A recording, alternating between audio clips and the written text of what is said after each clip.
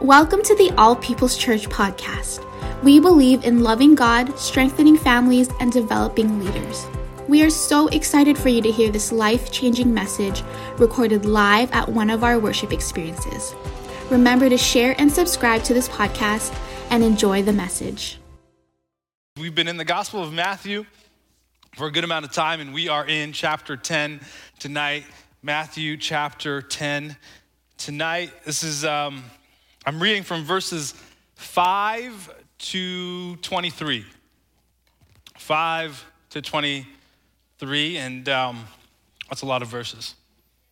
That's a lot of verses, and you'll notice that the worship team is not on tonight.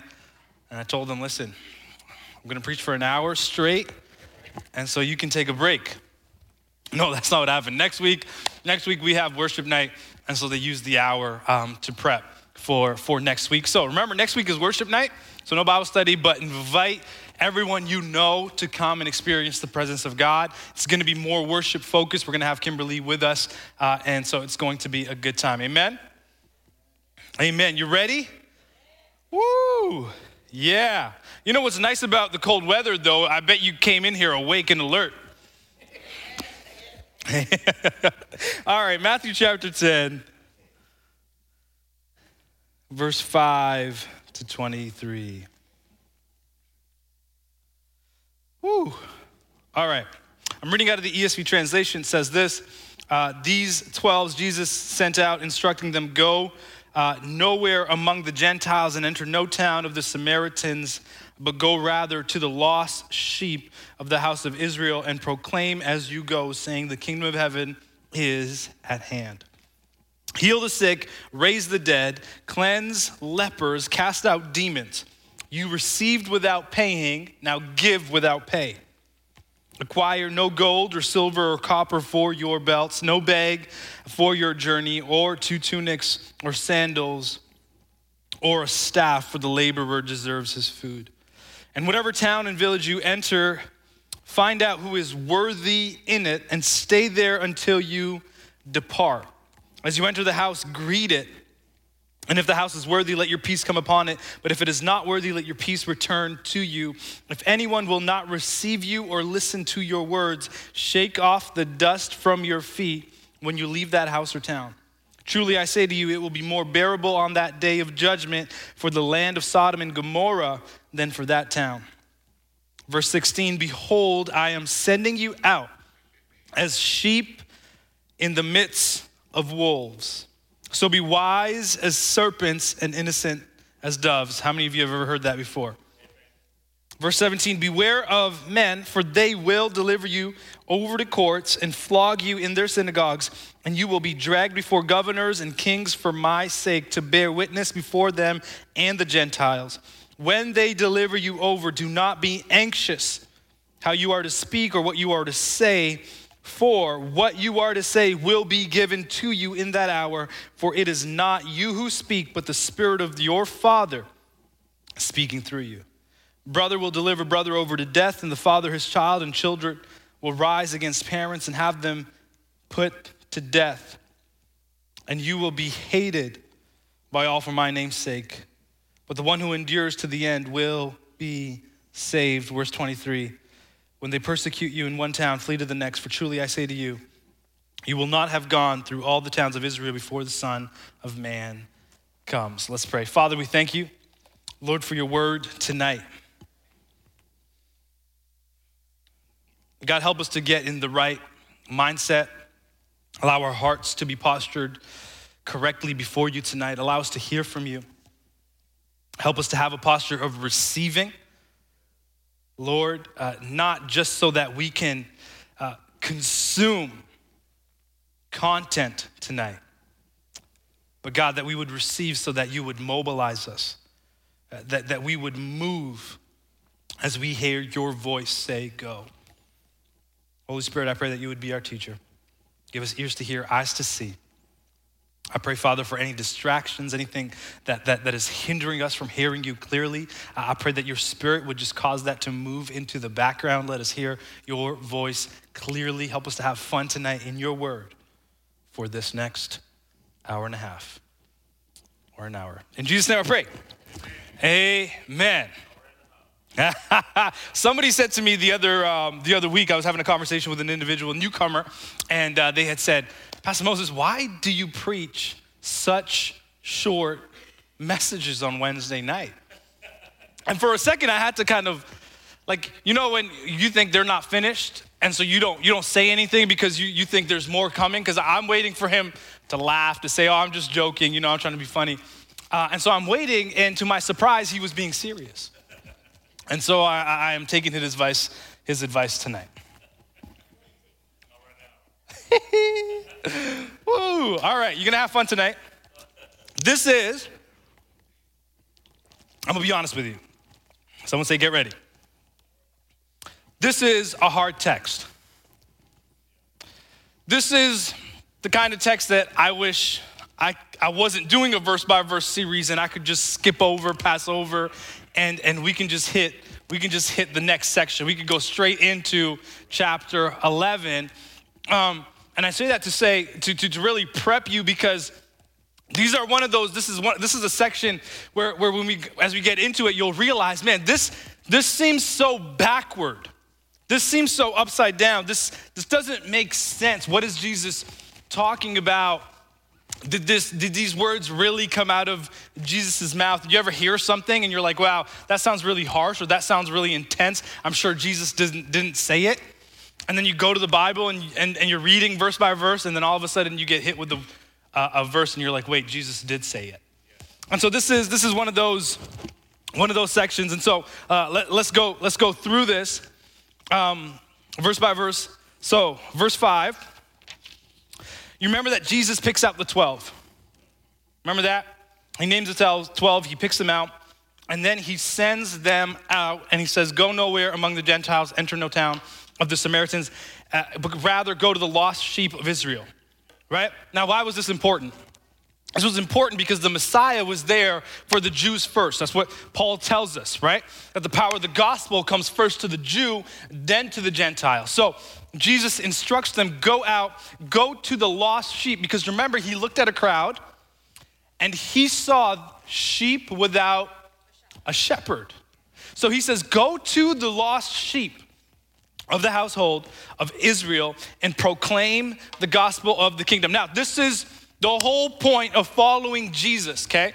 The whole point of following Jesus is that Jesus has not just invited us to follow him, but he has also commanded and instructed us to go.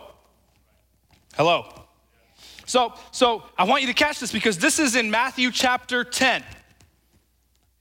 But most of the times we don't talk about the sending out of disciples until we get to Matthew chapter 28, which is the Great Commission. So everybody wants to talk about the Great Commission, but the Great Commission is not the first time Jesus says go. It's actually not even the first time Jesus hints at the fact that following him requires you to be sent. For he said to the disciples, follow me and I will make you fishers of men. So right from the get-go, Jesus has painted a picture, right? He has clarified any expectations, so that later on in your relationship with him, you're not, wait, hold on, I didn't see this in the contract. Hello? A few years ago, I did a series on discipleship where we talked about discipleship. We talked about the reality that every disciple is called to make disciples. And I had an individual who had a conversation with me, and he said, I don't think that's for every Christian. Which was interesting, because he was confused about the calling and the office of the evangelist versus the duty every disciple, someone say every disciple. Every disciple has a duty to be sent by Jesus, to go where Jesus says go. That is not reserved for the office of the evangelist. Hello, somebody? This is for every disciple. So he says, go, I want you to go, and I want you to proclaim the kingdom of heaven. Same message John the Baptist preached, same message Jesus preached at the start of his ministry. And then he says, heal the sick, raise the dead, cleanse the lepers. And so I want you to catch this, because in this, what we see really is Jesus giving them authority. Okay? He's not just saying, okay, I'm gonna gift you and you can do all these cool abilities. No. He's saying, as you go, guess what goes with you? My authority. Right? Because let's go back. He says, I want you to proclaim as you go. Don't say as you go. As you go. So what's the lifestyle of a Christian? What's the lifestyle of a disciple? That anywhere we go, whatever occupation we find ourselves in, whatever geographic location we find ourselves in, as we go, we are going because Jesus has sent us. And as we go, we have been commissioned and equipped by the authority of Jesus. And so when Jesus says, heal the sick, raise the dead, cleanse the leper, cast out demons, here's what he is saying. I'm sending you out, but I'm not sending you without equipping you. I'm not sending you without going with you. And I love that he says, as you go, because sometimes the restriction and the hindrance to obeying the voice of Jesus to go comes with the voice that tells us, I don't think I'm equipped yet. And what we do is we spend 12 years coming to Bible study trying to be equipped. Meanwhile, Jesus says it's in the going. It's as you go that you discover my authority has already been placed in you and over you. Does that make sense? And so Jesus continues. So that's important. Why? Because Jesus is blessing the apostles and they're receiving his ministry and his authority.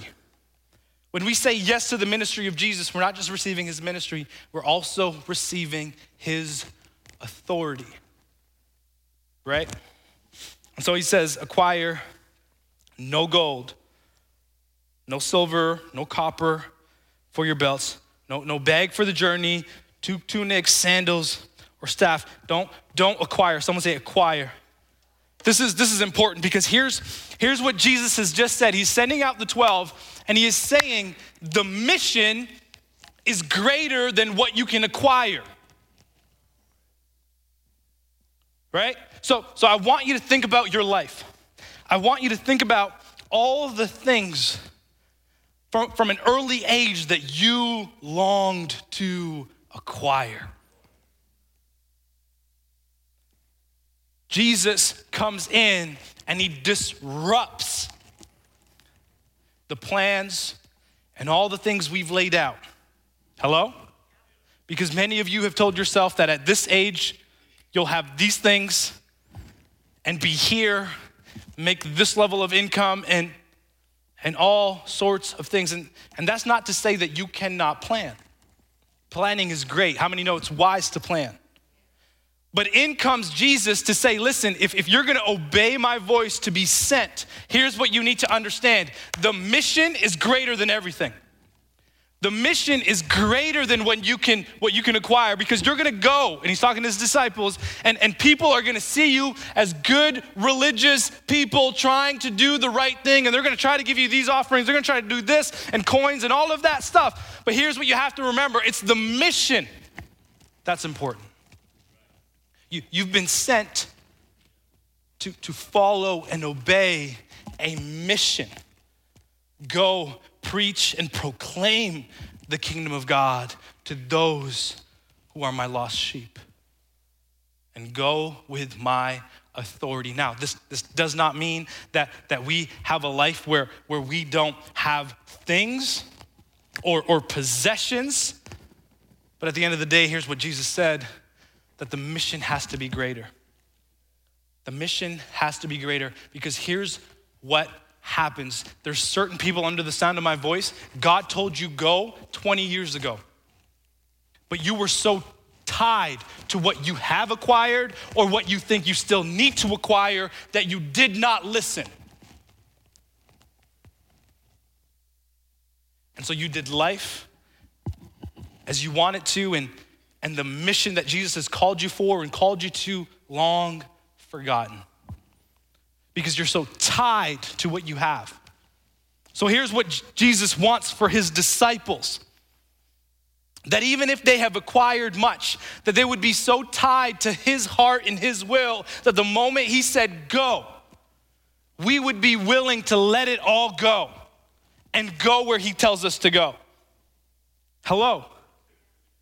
So even in obedience to God, even in obedience to the being sent, even in the obedience to going, what we are saying to God is I believe if you're gonna send me, then you're gonna equip me and you're gonna provide for me.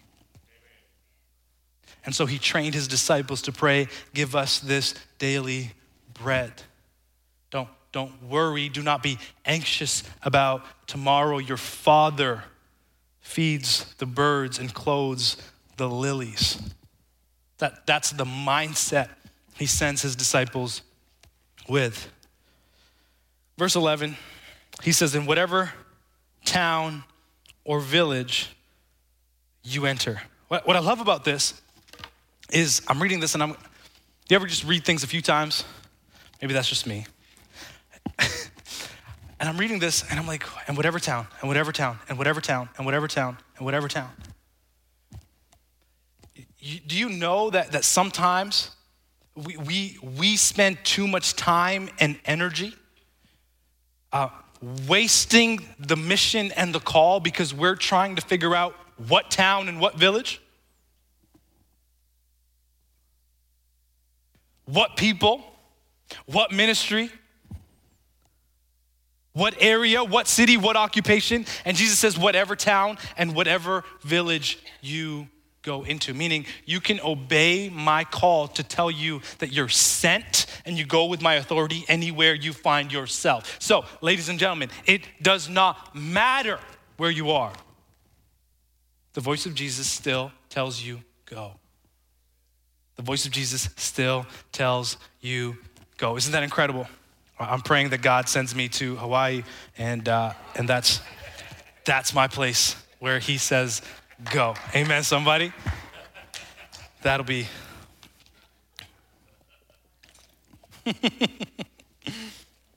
Right? Anybody else feeling called to Hawaii to be? Yeah, come on now. Come on, won't he do it? Yeah, you coming with me, that's right. We're taking everybody. Okay, so he says, whatever town, whatever village you enter, find out. Someone say find out. Now this is important, we're gonna come back to this. He says, find out who is worthy in it, stay there until you depart. And so this idea of worthy sounds interesting, right? But this is simply those who are willing to receive you. Those who are willing to receive the gospel.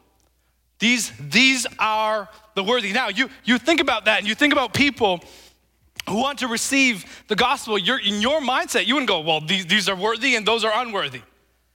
And so even the language Jesus uses is very particular, very interesting. And he says, find out who's worthy. If the house is worthy, let your peace come upon it. But if it's not worthy, let your peace return to you. And so here's what Jesus has just said. People who are not willing to receive the gospel are not worthy. And here's the instruction he gives to his disciples, okay? The instructions, or let me say, here's what he doesn't say to his disciples. He doesn't say, find out who's not worthy, who's not receptive, who doesn't want to receive, and spend every hour, every minute of your energy trying to convince them. He doesn't say that. See, this is one of the most, for myself, one of the most freeing verses. Why? Because it removes that responsibility off of me. And what Jesus is saying is you can be spending more time on the mission than you are, losing all this energy over someone who's not going to receive it. And so you ever have, a coworker, a family member, you've been trying to get them saved for years. Hello? Every family gathering. So you want to come to church? So did you make a decision on Jesus? So, have you been going to church? Did you find a nice, hey, my church is having a service, it's, and we take every opportunity we do, don't we? And by the way, that's not necessarily wrong, right? But here's what Jesus has just said. He said you could actually be spending that energy on people whose hearts I'm already preparing. See, here's what you don't know about what was happening in your heart before you received the forgiveness of Jesus. You think you heard it and bam, you received it. The Bible says that the Holy Spirit, before you ever said yes, was preparing the grounds of your heart. For Jesus had said, no one can enter the new birth unless it's by the Spirit. Meaning, what is Jesus helping us see about the new birth? That it is a work of the Spirit. Now, here's something that's hard to realize. There are some hearts the Spirit is not working on.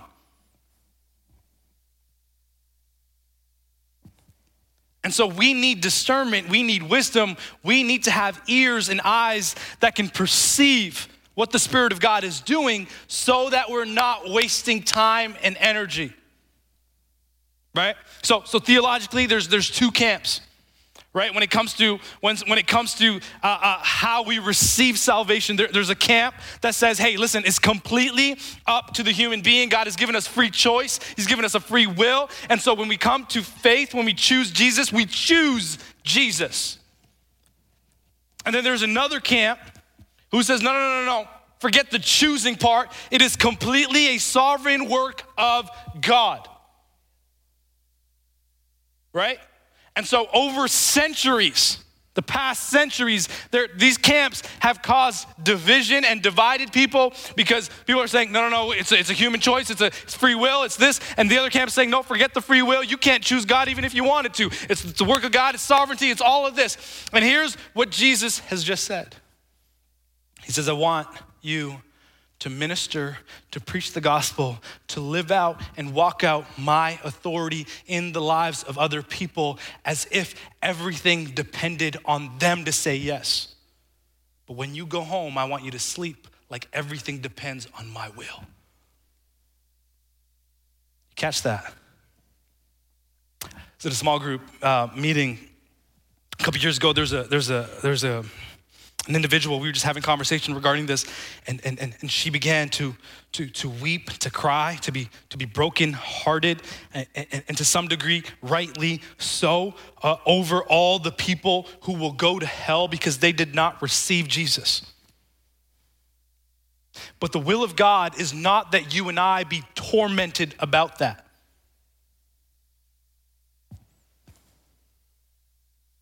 That's not the will of God. Because only the Spirit can cause the new birth. And yet at the same time, the tension is, Paul says, how will they believe unless they know the one to believe? And how will they know unless someone preaches? And how will someone preach? And so there's this tension. And so in practice, someone say practice, we ought to minister. We ought to proclaim, we ought to live out, walk out, and move in the proclamation and the power of the gospel. But make no mistake, we don't lose sleep over it because God is on the throne. And so Jesus says, there are those who are worthy, and there are those who are not. Notice he says, if you find someone who's not worthy, in other words, not receptive, my Spirit has not been working in their heart, don't lose peace over it. So you've given them your peace. You realize they're not receptive. You realize, and you can know, this is why inviting the Holy Spirit into every conversation is so important. because you realize those who are receptive and those who are not. And if you realize this person is not receptive, they're not worthy, they're not part of the flock, then don't lose peace over it. Let your peace return to you. When Jesus says, let your peace return to you, he's saying don't lose peace over it. There's a scripture that Jesus says, there's a scripture that quotes Jesus, and Jesus says to a particular group of people,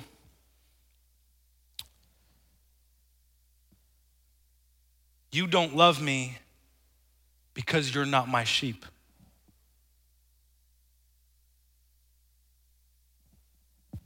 He doesn't say, if you love me, you're my sheep. I need you to catch this. This is heavy. You don't love me because you're not my sheep. So your love for me is absent because you're not part of the flock. Explain that, Pastor Mo. I can't. All I can tell you is Paul in Ephesians chapter 1 sheds a little bit of light in that he says God in his sovereignty chose us before the foundation of this earth. Explain that. I can't. But I tell you what, it helps me sleep. It helps me sleep when I think about family members, friends, and people I come into contact with who desperately need God but refuse him. I cannot change their heart. So I don't lose my peace. Going back to what Jesus said, he says, find out. Someone say, find out. In other words, what Jesus has just said, make no mistake, this mission is going to require some work. When Jesus says find out, it means you have to have conversation. You have to open your mouth. You have to converse. You have to dialogue. You might have to pay for someone's coffee. You might have to take someone out for a meal or two. Find out. There's work to be done. It's not just gonna happen automatically. Find out. Do your part. Verse 14, if anyone will not receive you or listen to your words, here it is. Shake off the dust from your feet when you leave that town. Crazy. Jesus, what? You mean rent an Airbnb in that spot, in that town, and bother this individual until one day, hopefully, he receives you? Nope. He goes, no, if you go into that town, if you go into that village, people don't receive you, they don't listen to your word, shake off the dust from your feet and move on. Move on. Now, this is important. Someone say, shake off the dust. All right, this is not a reference to a Taylor Swift song. This is Jesus. Do I have any young people who would laugh at that? Okay, a couple. All right. Everyone over their 20s is like, what is he? The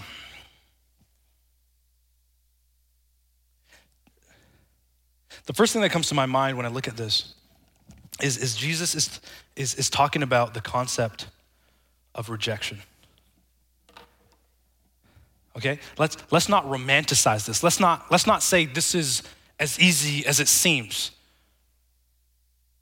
You go to a town, you move into a town, you move into a village for the sake of the mission of Jesus, and you're now investing resources, time, and energy so that people would respond. You're taking people out for dinner, for coffees. You're inviting them over and over again. You feel the guilt of, am I annoying? Am I doing too much? And Jesus says, shake off he's talking about rejection. Jesus is saying, what do you do when someone rejects you? and you're trying to do my work. He says, shake off the dust of that town. Meaning, watch this. When you're my disciple, Jesus is saying, when you're following me, don't let rejection leave any residue on you.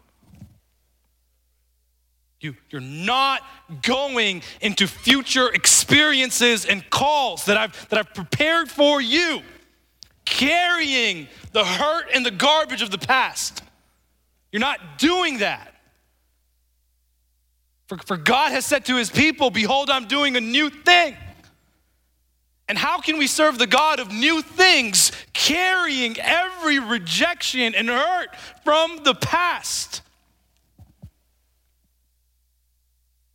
And all that rejection and all that hurt and all that pain and all that trauma, all it's doing to you is lying to you about how ill-equipped you might be, that Jesus cannot work through you.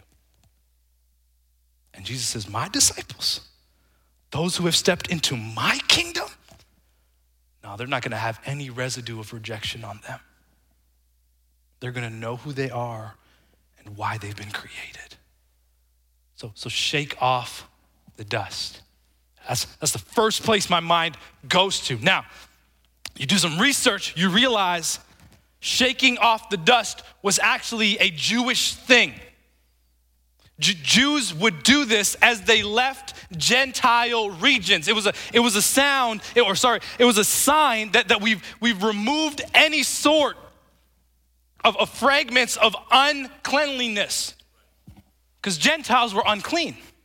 And so literally Jews, as they would leave the Gentile regions, remember, they weren't allowed to touch them. They weren't allowed to share the same dishes as they ate. They weren't allowed to do any of that because Gentiles were unclean. So what they would do as a sign of removing everything unclean is they would shake off the dust as they left that region. Now watch what Jesus just did, because Jesus just turned gangster, okay? He goes, this sign that the Jews used to shake off the uncleanliness of the Gentiles, now this is a sign to them for their judgment.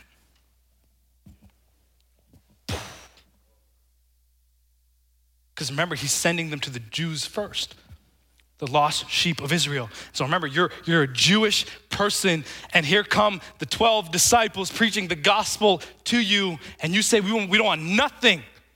And he goes, I want you to treat them the way they've been treating Gentiles. This will be a sign of judgment for them. Now, if we go back, here's what we also understand. Jesus wants them to leave that town and that house. The understanding is that you need to go to another town. Here's what Jesus said. Your assignment is greater than your affliction. I need you to catch that.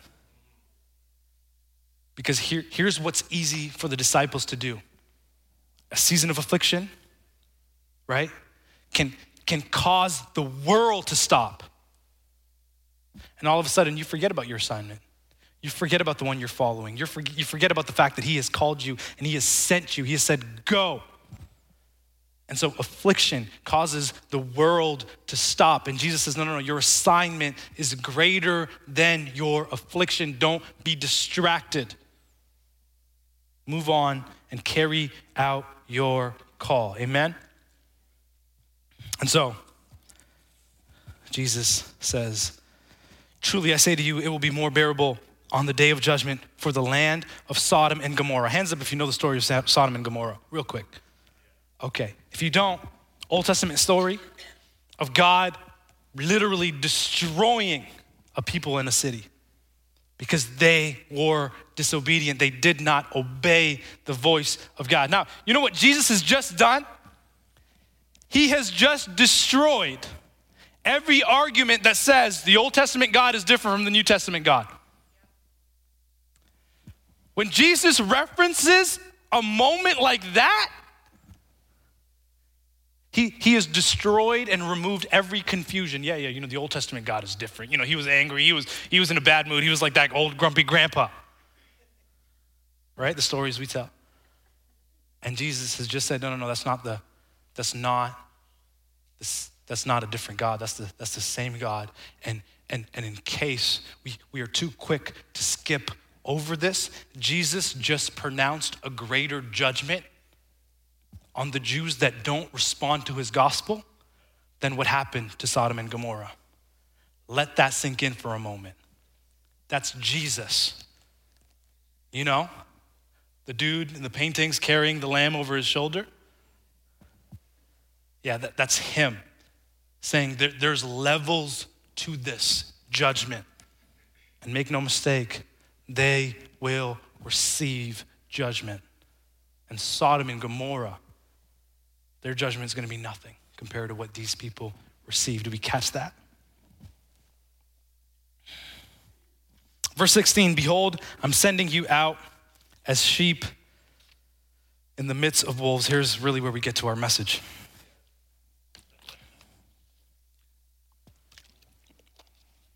So all of a sudden, there's a switch. Someone say switch. So Jesus, earlier on, right, says what? I'm sending you to the lost sheep. Now, if we go fast forward again, now he's saying, I'm sending you as sheep in the midst of what? Wolves. So he's switched now, and he's gone from sending them to the Jews now to sending them to Gentiles. That's the switch. Okay? So, right?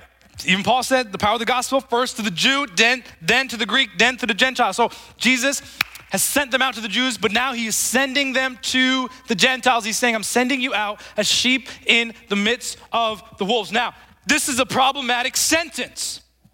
Shepherds don't send sheep toward wolves. Shepherds protect sheep from the wolves. Hello? Right? We talked about Jesus being the shepherd. We talked about Psalms 23. We talked about this. Jesus says of himself, I'm the good shepherd.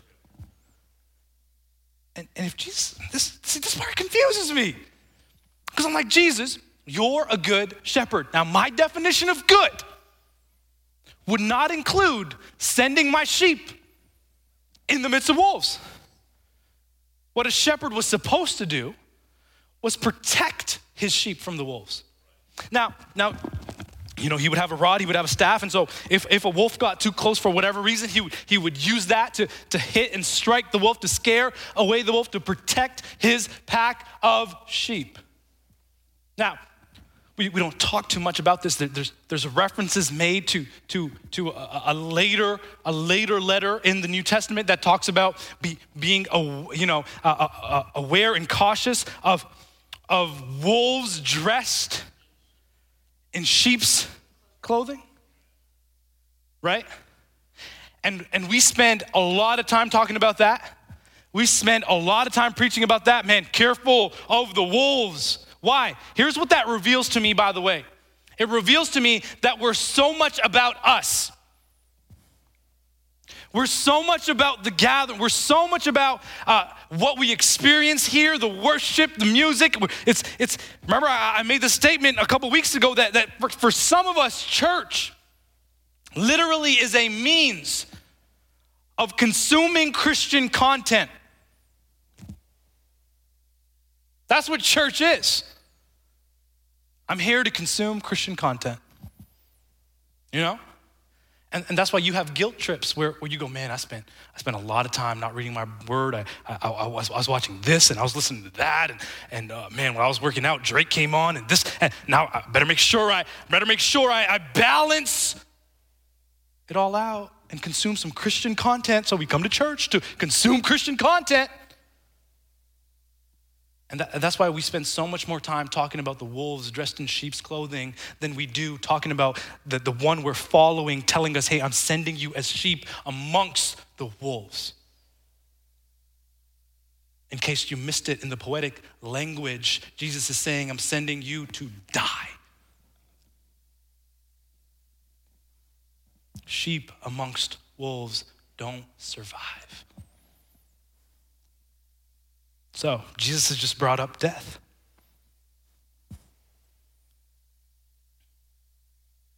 Why has he brought up death? Sheep amongst wolves. Sheep don't have a chance.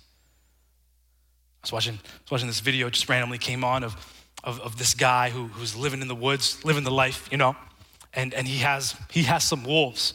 He's giving this wolf a bat, and this wolf is just aggravated. You could see him growling. You could see his teeth, and I'm like, you're putting your hand really close to that monster of a thing that could probably rip your head off, right?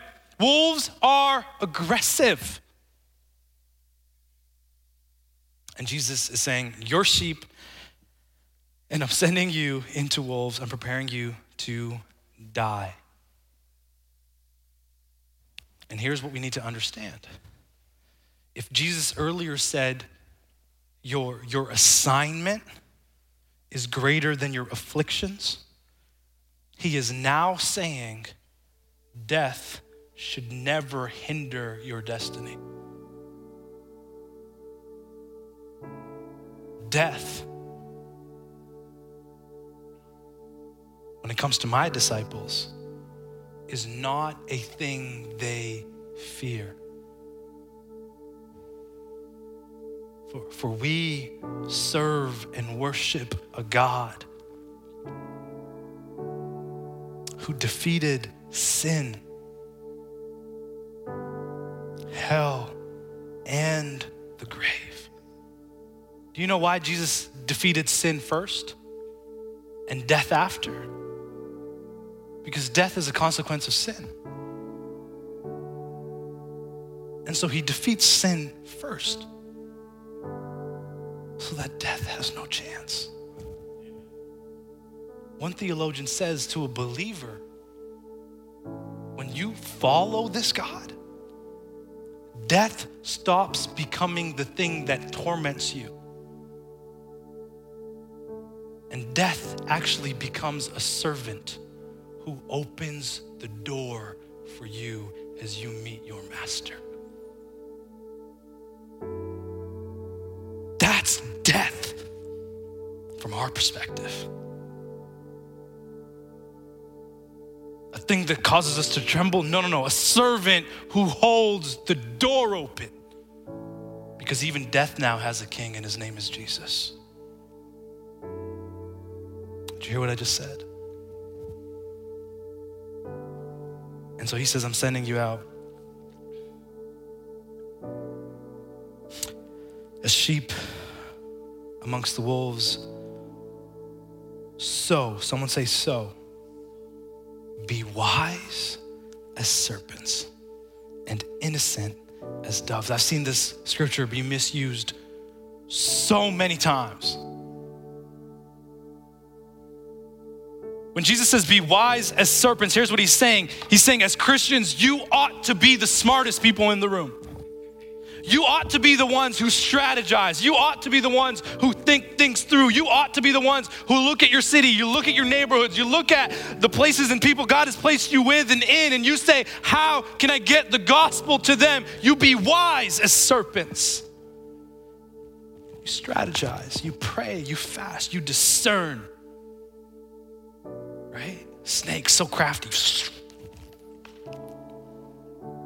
And he says, not only are you to be as wise as serpents, crafty, strategic, intelligent, but you're supposed to be as innocent as doves. Now, when Jesus says be innocent as doves, he does not say just assume innocence. He says be innocent. Walk and live in the purity, the holiness that I have called you to live out as you're in my kingdom. Be set apart. Be separate. Be distinct. And I've said this before, but one of the reasons we're not making the difference that we're making is we're not distinct.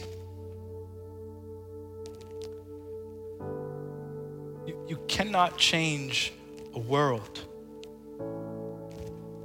you look like and live like. You can.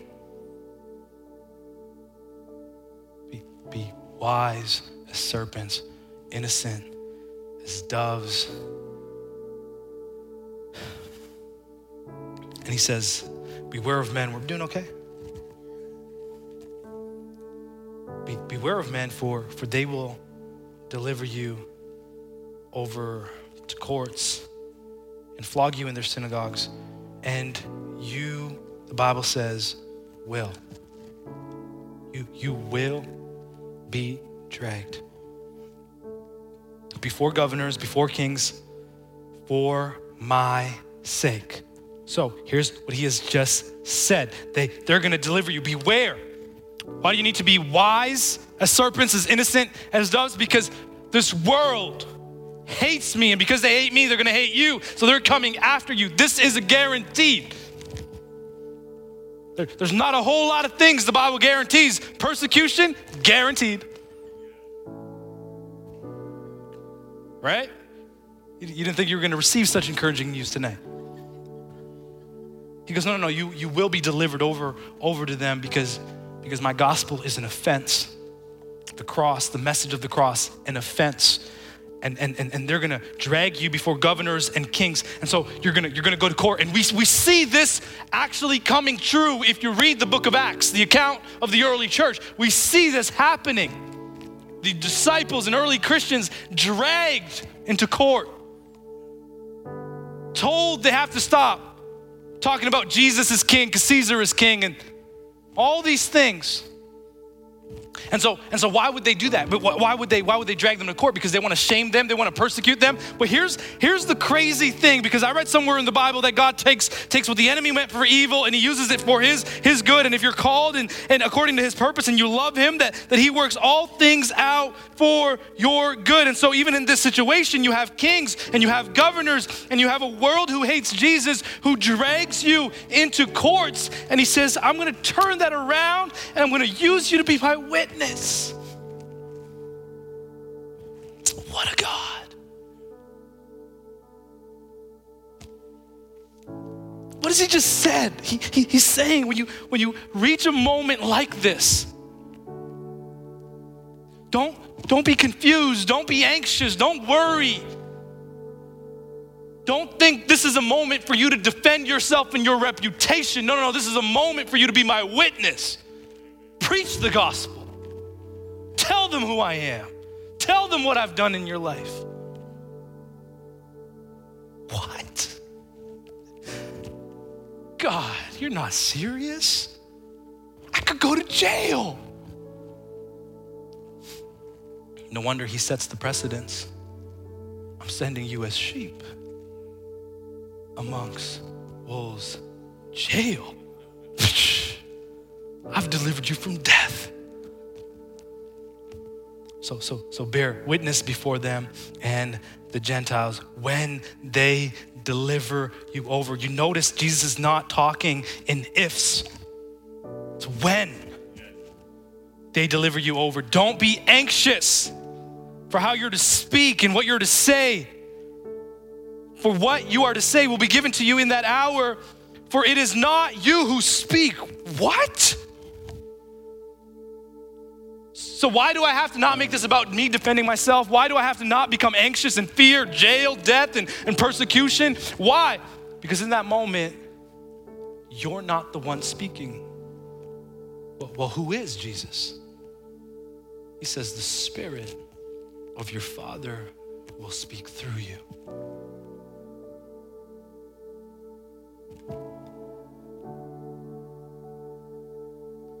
See, sometimes the reason the Father does not speak through us is because we have not put ourselves in situations where the only thing that's going to help, the only thing that's going to glorify his name is not my ability to conjure up words. It's unless he comes. For it's not you who speaks, but the Spirit of my Father, but the Spirit of my Father, but the Spirit of my Father. You know, Jesus says to the disciples later on in his ministry, he says, I'm leaving, but guess what? I'm sending a helper. I'm sending the helper, he says. Do you know that this happens? You don't even realize it, but this happens. This happens in conversations. This happens when you're praying and you don't know what to pray and you think you're just saying words. The Bible says the Holy Spirit, before it ever reaches the ear of the Father, takes your words, sanctifies them, puts them in proper structures and forms and sentences. So what the Father hears is clear, precise prayer.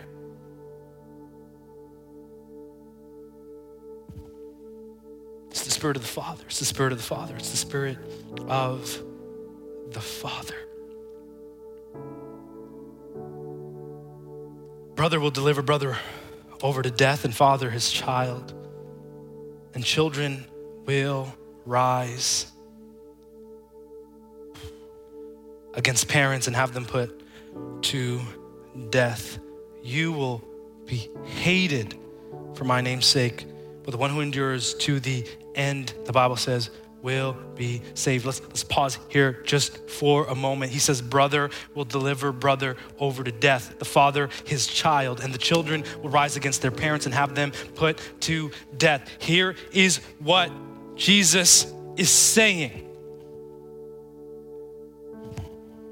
You know what creates this? When you call others to worship Jesus. Here's why the language of death is important here. Because in that day and age, what they were committing was blasphemy. And under the law, they deserved to be stoned. Under the law, they deserved death. And here's what Jesus is saying to his disciples: make no mistake, death will be knocking. This is Jesus. Jesus causes division.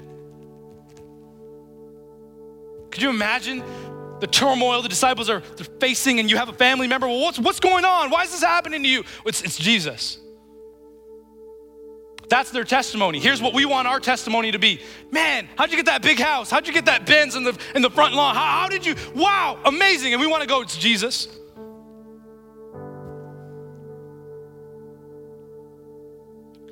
Might I submit, just humbly before you, that one of those gives more glory to God, and it's not the new car on the driveway. And I'm not saying God cannot do that, God will not do that God doesn't delight in doing that. But if you have an individual talking about God gave me this car, and you have an individual who everything has been robbed of him, and yet praise is still in his mouth, you tell me that person is not giving more glory to God?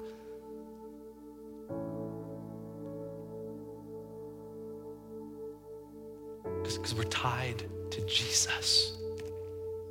We're not tied to what we can acquire. We're not tied to rejection and affliction. We're not tied to death and circumstances. We're tied to him. Now, I have 5 minutes left. I love preaching for an hour. This is so good. Not that, I'm having a good time is what I mean.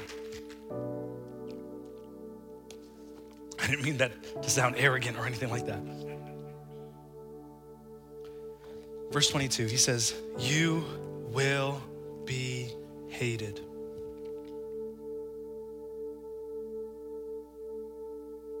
Yeah, but by all. You know when sometimes I ask people to respond to the call to follow Jesus. When you receive the call to follow Jesus, what you have just signed is for yourself to be hated. What? That's the reality. That's the truth. The truth is, the moment we made a decision to follow Jesus, we signed ourselves to be hated. Hated by the world, but at the same time, hated by our flesh. Your flesh hates you for following Jesus. Your natural tendencies hate you for following Jesus. They hate you for worshiping the one who made you in his image. So you will be hated. Notice, he says, for my name's sake. I gotta talk about this because this is important. There's a difference between being hated and being hated for Jesus' name's sake. There's a difference between being hated and being hated for Jesus' name's sake. Some of you are hated because you're just not friendly people. Straight up. Some of you aren't invited over for dinner because you just don't shower as often as you should. Hello. I'm running out of things to say, so now I'm just insulting you. That's what happens when I preach for an hour. No. He says hated for my name's sake, because here's the thing. I've seen this scripture be twisted by people who want to be nasty people. No discernment, no spirit of Christ. And their defense is, well, Jesus said, I'll be hated. No. There's a difference between you being hated because you don't know how to operate and submit to the Holy Spirit and have the fruit of the Spirit. And there's a difference between you being hated for Jesus' name's sake. Well, my job's persecuting me. I'm a follower of Jesus. No. They're persecuting you because you don't show up on time. There's a difference. We can't use this scripture to validate those things. It's not permission to operate outside the Spirit of Christ. Why? Because what Jesus is saying is it's the message that is going to cause people to hate you, not the method. And that's important. Because sometimes what happens is we preach in the wrong methods and we blame it on the message. You get what I'm saying? See, the Bible says that it's Jesus who is the stone of stumbling and the rock of offense. The Bible doesn't say it's your personality. It's Jesus. He is the stone of stumbling and the rock of offense. It's the message of the cross, Paul says, that is folly to the world, foolishness, a stumbling block. So let me say this. If it's for his name's sake, why is it causing hatred?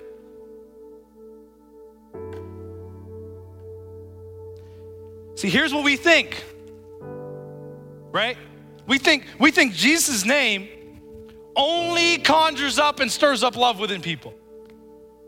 That if you really preach Jesus, then people will like you, there will be no offense, and everybody will get together on the Thanksgiving dinner and have a good time, and nobody will be upset at each other. Wrong. Jesus causes hatred to be stirred up in people's hearts. That's what he just said. You'll be hated for my name's sake. My name is going to produce hate in people. And what we tell people is if there's hatred, then you must be doing it wrong. Not the words of Jesus. Jesus says if you do it right, there's going to be offense. There's going to be people who hate you. This is what's going to happen. And sometimes we look at preachers, we look at pastors who are preaching the word of God, Christians living out proper biblical discipleship. And if we see that it causes hate, we go, well, that's not what Jesus would do. Don't you see how you're hurting people and how people are enraged in certain lifestyles and other religions and movements? Well, that's not what Jesus, really? That's the very exact thing Jesus instructs his disciples to do. Figure that one out. And so here's what I'll say as to make sure I balance what I'm saying, is that if you are preaching Jesus, but you're not operating by the Spirit of Jesus, meaning you lack his character, you're misrepresenting him. And if you think preaching Jesus only stirs up love within people, you're not preaching Jesus. That's the tension. Why is that important, Pastor Mo? Because this whole section is not about what happens when you live out a lifestyle of a good person. This whole section is what happens when you live out a lifestyle under the name of Jesus. If you want to be good, trust me, you'll avoid hatred.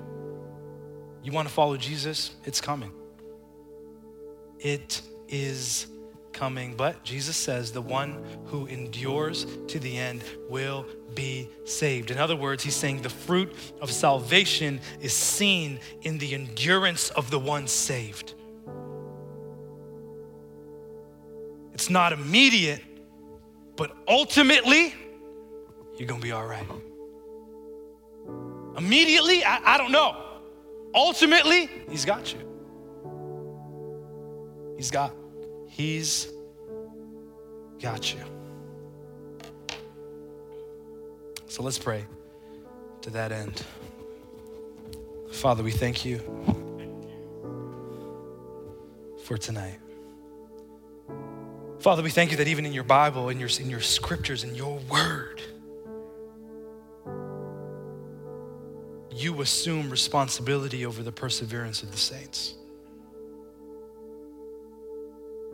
That we know we have to endure. We know we have to persevere. We know, God, we have to follow you, your ways, your will, your voice, be led by your Spirit, put on your character. But we are not the ones who started this, and we shall certainly not be those who finish it. That is your job description. So we thank you for what you are doing. We thank you for those you are sending in your name, full of your authority, representing the King who's overcome death, sin, and the grave. We worship you, we give you glory. There is nobody like you, God. In Jesus' name I pray.